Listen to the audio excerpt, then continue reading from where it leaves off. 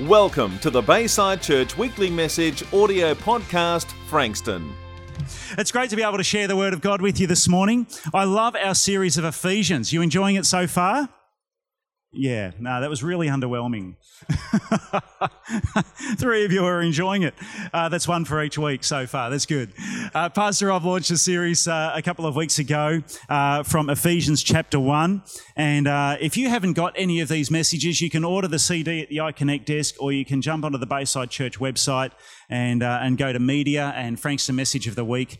And you'll also find message notes there for the messages each week. You can download, you can type in your notes. And then you can email them to yourself, so you've got them for reference. You can print them out. So Pastor Rob kicked it off a couple of weeks ago with a message titled Every Spiritual Blessing. And he covered off 4 main areas: chosen to be holy and blameless. God has chosen you to be holy and blameless, and that he predestined you to be adopted. Now, God has predestined us. Isn't that an interesting thought? And for those of you that want to find out more about what predestination means in a biblical sense, then you can get hold of that message and just use that as a bit of a starter on the whole topic of predestination. Also, that God has given grace freely to us through Christ, and that we've been sealed and given an inheritance through the giving of the Holy Spirit. So those things were covered in Pastor Rob's message 2 weeks ago. Last week, Nathan McMillan spoke. His first time preaching on a Saturday night or Sunday morning. Didn't he do a great job? Loved it. He gets to, of course, have a go with the youth on Friday nights, but first time in church on Sunday, and he did great. He did actually even better than me with a whiteboard. You'll be pleased to know. I'm hopeless with whiteboards. He did a good job. And his message was called Nature Renewed, and that looked at chapter 2 of Ephesians, and it looked at the division between God's people. You know, when the gospel came, it was really revolutionary to the Jews. We look at it now in hindsight with 2,000 years of understanding, and we think, what was the big deal? But to the Jews at the time, the fact that the gospel was coming to the Gentiles was a revelation. And Paul addresses that in chapter 2. He said there's no longer Jew nor Gentile. He said that there's no distinction between race or religion, being Jew, Gentile, gender, economic barriers, all have been removed in Jesus. Also, it's important to note that there was no Collingwood or Carlton, no Hawthorn, Geelong, no Wallabies and All Blacks, or maybe the Springboks for all of our South African church members this morning. Galatians 3:28 says that there is neither Collingwood or Carlton, Jew or Gentile, neither slave nor free, nor is there male and female, for you are all one in Christ. Isn't that good? There is reconciliation in the body of Christ this morning. That's great. But before we get into chapter 3, I just wanted to recap a little bit about Ephesus as a city, because it was a fairly major city of the day. It was based in what is modern-day Turkey, the Roman province of Asia Minor, and it was a large city. It was placed right smack bang in the middle of some big trade routes that went between Rome and the eastern provinces of the Roman Empire. And as a result of it, it was very prosperous. And girls, you'll also know it was good for shopping, because it got the best of the East and the best of Europe, and it all combined in the city of Ephesus. So if you wanted to go shopping in those days, you'd take a day out and go to Ephesus. Like we say, London, Paris, New York, Tokyo, perhaps Shanghai, Ephesus is one of the leading cities of the Roman Empire. So you might have said in those days, Rome, Corinth, Antioch, Alexandria, and Ephesus. It also had a huge harbour, which meant that lots of ships, not just people coming by land, but lots of ships would dock in the port there. And one of the big identifiers of that harbour was a huge statue of the goddess Diana, or Artemis in Greek, and it was one of the 7 wonders of the ancient world, of course, now no longer there.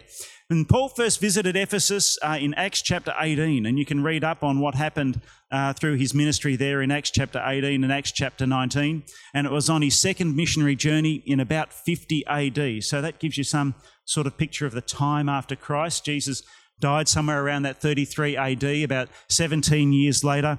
Paul was starting his ministry in Ephesus. And travelling back to Antioch, he left Priscilla and Aquila there. So Paul moved on, but Priscilla and Aquila stayed for a little while. And then in Acts chapter 19, Paul returns and we read about his travels there. And we know he was successful because the Bible tells us that the city was pretty much transformed by the preaching of the gospel. In fact, all of the silversmiths of the day were getting cranky with Paul, are upset with him because he was persuading everyone in that region to turn away from their idols and to worship Jesus. And so these silversmiths had lots of idols. They had overdue stock, obsolete stock sitting on their shelves, all of these silver idols not being sold anymore. And they were doing it tough. There was a recession in the idol world of those days.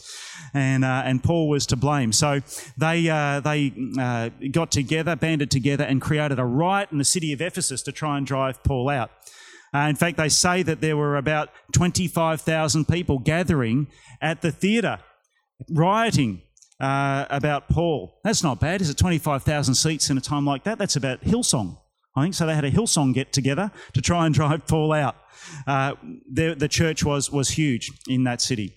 And it was about 60 AD that Paul wrote the letter of Ephesians while he was imprisoned in Rome. And you can imagine, after having invested so much of his life into that city, that he would be concerned that they would continue on in the gospel.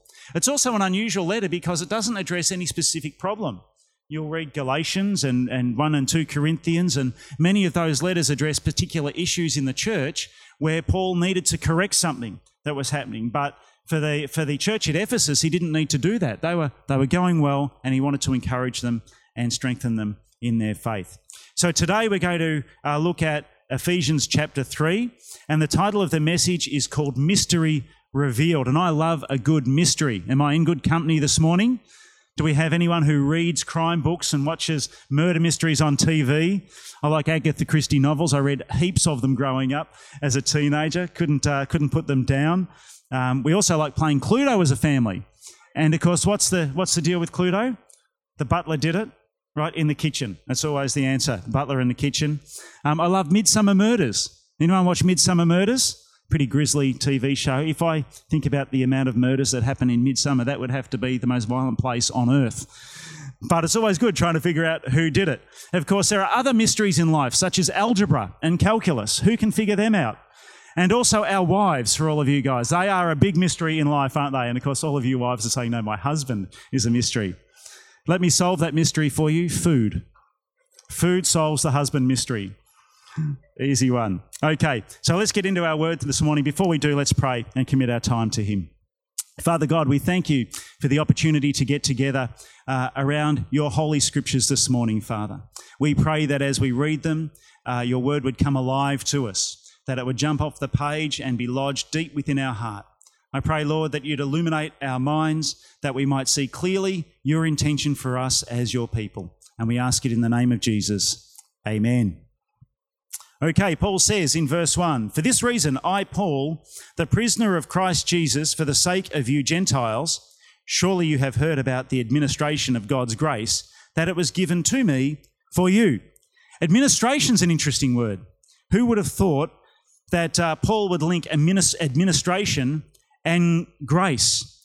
But the word is oikonomia, and it's a business term to do with the efficient running of a household. So here's Paul saying that the administration of God's grace is like running a household efficiently. And as I was thinking about that, I suppose it's true in some ways, isn't it? I mean, when we think about the household of faith we have here at Frankston, we think about the administration of God's grace. We saw some of God's grace at work this morning in our worship team. And Steve, where are you, Steve? Over there, hiding. Beautifully done. Thank you for leading us in worship this morning. We see the administration of God's grace in our helps team and in our kids' ministry and in the preaching of the word. We see the administration of God's grace in the facilities that we meet in. We see all of this as we administer, hopefully, efficiently, the running of God's household in this place. And I did overhear a frustrated parents once say, "Tired of being harassed by your stupid parents?" To teenagers, of course. "Act now, move out, get a job, and pay your own bills. Do it while you still know everything." If you live in a very efficiently managed household, teenagers, you might be experiencing that frustration, but you have the solution within your grasp. We administer God's grace in God's household by teaching, by our gracious behaviour also, by the way we act with one another, because God has placed grace within each one of us. And when we act graciously and behave graciously, we're demonstrating that. In our language, and of course, as I've said, also in our service, our worship. Also, tonight we'll be administering God's grace. We put on a present service or a refresh service where people can come and be prayed for and just bask in the presence of God and allow the saturating power of God's presence to come and bring healing and restoration and favour and provision. In verse 3, Paul continues on. He says, "That is the mystery made known to me by revelation, as I have already written briefly. In reading this then, you'll be able to understand my insight into the mystery of Christ, which was not made known to men in other generations, as it now has been revealed by the Spirit to God's holy apostles and prophets. This mystery is that through the gospel, the Gentiles are heirs. It's much better to be an heir than a heir." As I always say when I read that, I always think heirs. Much better to be an heir than a heir, together with Israel, members together of one body and sharers together in the promise in Christ Jesus. Verse 7, "I became a servant of this gospel by the gift of God's grace given me through the working of his power. Although I am less than the least of all God's people, this grace was given me to preach to the Gentiles the unsearchable, meaning past finding out, riches or abundance of Christ." And I often read that verse, or those verses, and think of Paul and how the humility in which he's saying that. He's saying things like, although I am less than the least of all God's people. And as a new believer, I would read that and I would think, how could that be so? Because Paul planted the New Testament church essentially throughout the Roman world and achieved incredible things for the gospel. And yet here he says although I am less than the least of all God's people. And as I studied the life of Paul, I came to realise that Paul was a very conflicted person. Because Paul in his early days was zealous for the things of God. He was about the same age as Jesus. And so each year he would go to Jerusalem for the festivals and the feasts, just like Jesus would. And he would have known Jesus. Jesus was a rabbi of the day, and as we know, he was involved from the age of 12 in temple life, in rabbi training, and so would have Paul have been. And he would have known Jesus, and Paul would have known that Jesus was the son of a carpenter. So when Jesus claimed to be the Messiah, that would have been highly offensive to Paul. And so Paul and his Jewish zeal would have acted quickly to try and stamp out this cult, is how he would have viewed it. And in doing so, he murdered many. Stephen, we see, he was responsible for the stoning of Stephen. Others he would have had taken off to prison. And now Paul goes around to many of the synagogues where those people that he persecuted, he would have to eyeball. So he rolls up to the synagogue to proclaim the gospel, and he's eyeballing people who are relatives of those that he's persecuted, of those he's taken off in chains, of those perhaps that he's murdered. And so Paul is this incredibly conflicted individual. And when he writes this, you can understand, he says, although I am less than the least of all God's people. Because someone who achieves so much, God gives a point of humility. And I think that's quite powerful. This grace was given to him to preach to the Gentiles the unsearchable riches of Christ. Verse 9, and to make plain to everyone the administration of this mystery, which for ages past was kept hidden in God, who created all things. His intent was that now, through the church, the manifold wisdom of God should be made known to the rulers and authorities in the heavenly realms, according to his eternal purpose, which he accomplished in Christ Jesus our Lord. In him, and through faith in him, we may approach God with freedom and confidence. And I love that last verse. We may approach God with freedom and confidence. Do we go into our prayer rooms at home when we're spending time with God and just have that incredible sense of freedom and confidence as we come into his presence? Because there's one thing the devil will do in each of our lives. He will try and bind us up in some way so that we are restricted in our thinking from coming into the presence of God with freedom and confidence. That's why guilt is such a powerful enemy, which we need to nail to the cross. You know, when we fall short of the mark as believers, as followers of Christ, the devil will try and use that as a wedge to keep you out of the presence of God, out of the throne room. And we need to recognise that quickly, and we need to nail that to the cross, and we need to say, you know what? I'm not perfect. Sometimes I miss it. But I'm not going to let that stop me from asking for forgiveness and coming into the presence of God. Amen? Can I encourage you not to let the devil keep you out of the presence of God because of guilt? Verse 3 speaks of the mystery revealed, and that's the title for today's message. Mysterion is the Greek word, and it means to shut the mouth, to keep a secret. And even through the Old Testament, the scriptures and the prophets, as we read them, are silent about some things of what God was going to do, and that's why it was a mystery. You see, in Jewish theology, they missed the suffering servant. Even though it was written in Isaiah and so many other places, they missed it. They were waiting for a conquering king to return. It was like they were standing on one mountaintop, looking at the other mountaintop, and couldn't see what was in the middle, a valley in the middle.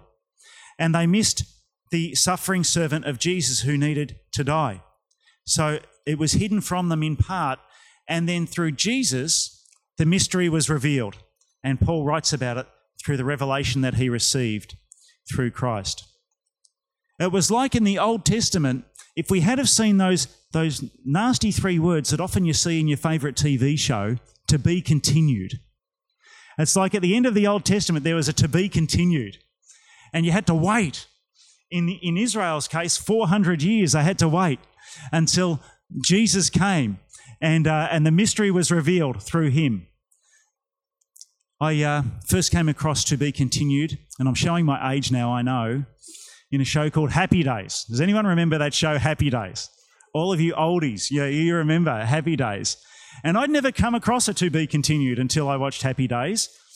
And I remember getting to the end of the show and just seeing those words and feeling incredibly let down. I didn't know whether Fonzie was going to get the girl. I didn't know whether Richie was going to get out of trouble, let alone Ralph and Potsy. But these words have been fulfilled in Christ. He tells the full story. The mystery made known by revelation, apocalypsis, which means to turn the light on, to lift a veil. It's a disclosure of knowing. We often associate apocalypse with war, with the book of Revelation. But really what it is, it's a revelation of who Jesus Christ is. And so we associate revelation or apocalypsis with war. But actually it means revelation, to lift the lid. And an image that comes to mind is of perhaps a luxury cruise liner where you have everyone in their bow ties. I was watching a show just recently that was back in, sort of harking back to the 1920s. And everyone's in first class with their white bow ties on and tails, looking very formal. And the butler brings out the dinner. And, the guests can smell the dinner coming. You can smell it on the way out. They bring the trolleys out and then they pick up the plate with the silver lid, the big silver lid, the silver service. And you don't know what's under the lid, but it smells so good. And they put it on the table and then all of a sudden the lid is lifted off and you get to see what's for dinner. Well, that's what's happened here in Christ. The mystery has been revealed. In the Old Testament, you sort of got a smell, you got a flavour of what was to come, but you couldn't really see it. And then in Christ, it's like the lid has been lifted off and you can see the feast that is set before us in Christ, that wonderful mystery of Christ revealed. God illustrated this too when Christ died, that the veil in the temple was torn in two and people could finally see into the Holy of Holies, that mystery that existed beyond the veil that only the high priest could see, only the high priest could experience, was now made open to all. That veil was torn and the mystery was revealed. The word sort of gives a sense of shining a light on, and have you ever got up in the middle of the night to go to the toilet and you don't want to turn the lights on to wake everyone else up, and you bang into the wall? It's like the little torch on your iPhone. That's what this word is talking about. That guides you on your path without bump and without incident. The other night I was looking for a mouse in Madison's room. Thursday night. I remember it well. She comes down screaming, "Dad, Dad, Dad, Dad, there's a mouse in my room." I think, what do you want me to do about it? I'm not going to catch a mouse. But anyway, that's what I thought. I didn't say that. So, right, okay, let's get up there. And Madison's room, for those of you that know it, has more corners. In fact, actually, let me explain the room. She's not here this morning, so please forgive me. Her room is a combination of cupboards, bed, toys and clothes. And they all occupy the floor in about equal measure. Clothes, toys, bookcases, cupboards, and a bed. There are so many corners for a mouse to hide in that room. If I was a mouse, I would go to her room. I would live there. That would just be paradise for me. I could live there for a decade and not be found. So Madison comes to me, "Dad, Dad, Dad, Dad, Dad, there's a mouse in my room." I'm thinking, I've got no chance of finding this mouse. It's hiding. It's there. So anyway, now she blames me for taking all of the clothes off the floor and putting them on her bed so I could find the mouse. And she can't sleep in her bed now because there's clothes and toys all over it. But anyway, we didn't find the mouse. The mystery has not been revealed. But it will be, I hope, very soon, the mystery of the mouse. So, torches, height, looking behind corners and things, trying to reveal a mystery. We were unsuccessful, but in Christ we are more successful at finding the mystery. Verse 9, to make plain by shining a light on it to everyone the administration of the mystery, which for ages past was kept hidden in God who created all things. And 4 things have been revealed in the New Testament, and we're going to look at those now. The first one is the mystery of immortality. The Jews didn't get it. In fact, they had a number of Jewish sects at the time, the Pharisees and the Sadducees, and the Sadducees thought that there was no spiritual life. There was no existence outside of this earthly life. That's why they were sad, you see. It's bad, isn't it? Yeah. There was no hope of an afterlife for the Sadducees, but the mystery of immortality had been revealed through Christ, that there was going to be a resurrection, that all believers in Jesus would receive a new body and that we live forever.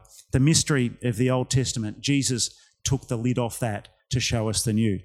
The second mystery that was revealed is the mystery of identity, that believers in Jesus are one in spirit with him, like a husband and wife are one flesh.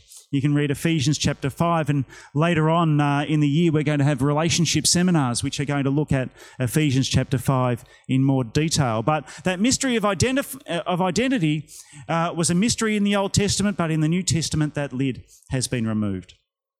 The mystery of the incarnation, that God's plan from the beginning was for Christ to become human in order to bring salvation to everyone. The incarnation, coming from the Latin word carne, or where we get carnivore from. So chili con carne, chili with flesh, Jesus incarnate. Flesh has come to dwell amongst us, a powerful truth. And the fourth mystery that's revealed is the mystery of inclusion, that the Gentiles are now partakers with the Jews of the blessings of God in Christ Jesus. And I think it's quite amazing that in the New Testament it was Peter, who was a leader in the early church, that God revealed this to in the time that he was ministering to Cornelius. God reveals to Peter that it was okay to rise and eat unclean food.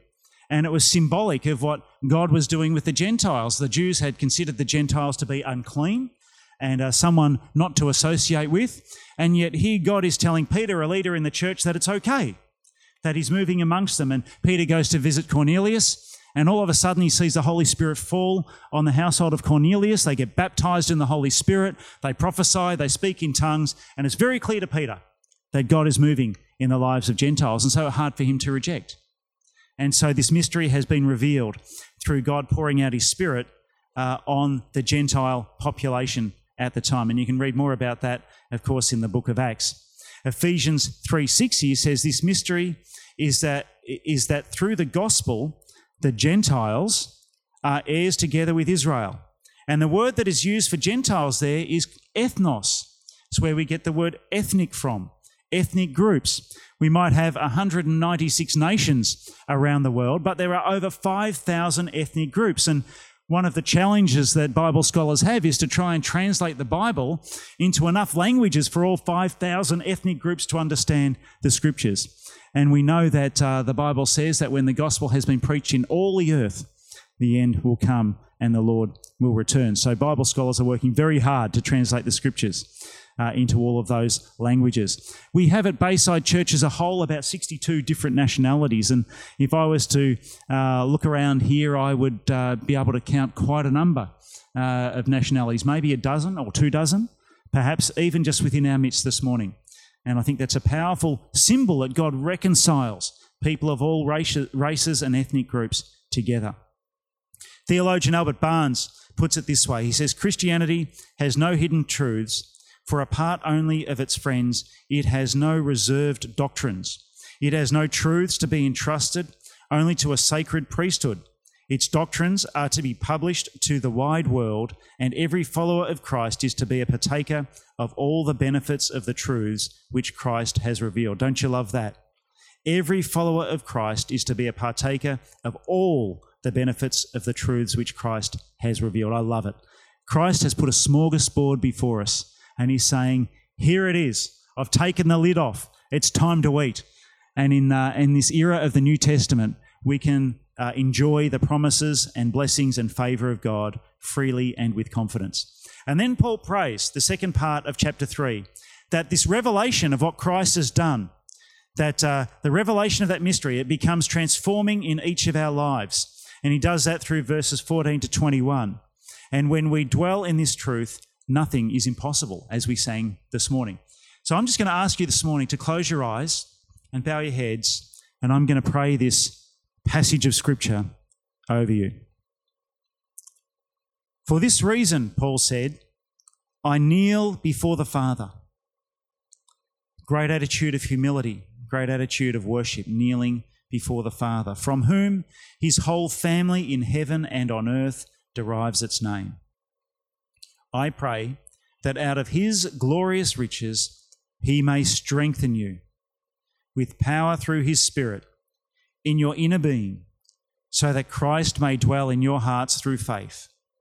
And I pray that you, being rooted and established in love, may have power, together with all the saints, to grasp how wide and long and high and deep is the love of Christ, and to know this love that surpasses knowledge, that you may be filled to the measure of all the fullness of God. Now to him who is able to do immeasurably more than all we ask or imagine, according to his power that is at work within us, to him be glory in the church and in Christ Jesus throughout all generations, forever and ever. Amen. Amen. A number of powerful truths in Paul's prayer for the church. He prays that out of his glorious riches, out of Christ's glorious riches, we may be strengthened. We may be reinforced. Like steel reinforces concrete. Like reinforcements strengthen an army in a time of battle, Paul prays that we would be reinforced. And perhaps this morning you're in a battle and you feel like you're at breaking point, but reinforcements are on the way. Amen. Through his glorious riches. You can stand strong and win the battle because his grace is at work in you. Amen? Amen. Well, let's keep our heads bowed and our eyes closed this morning, because the gospel is good news. We hope you enjoyed listening to this weekly message audio podcast. If you'd like to listen to more messages and find out more information, check out our website at www.baysidechurch.com.au. Church has changed. Check it out.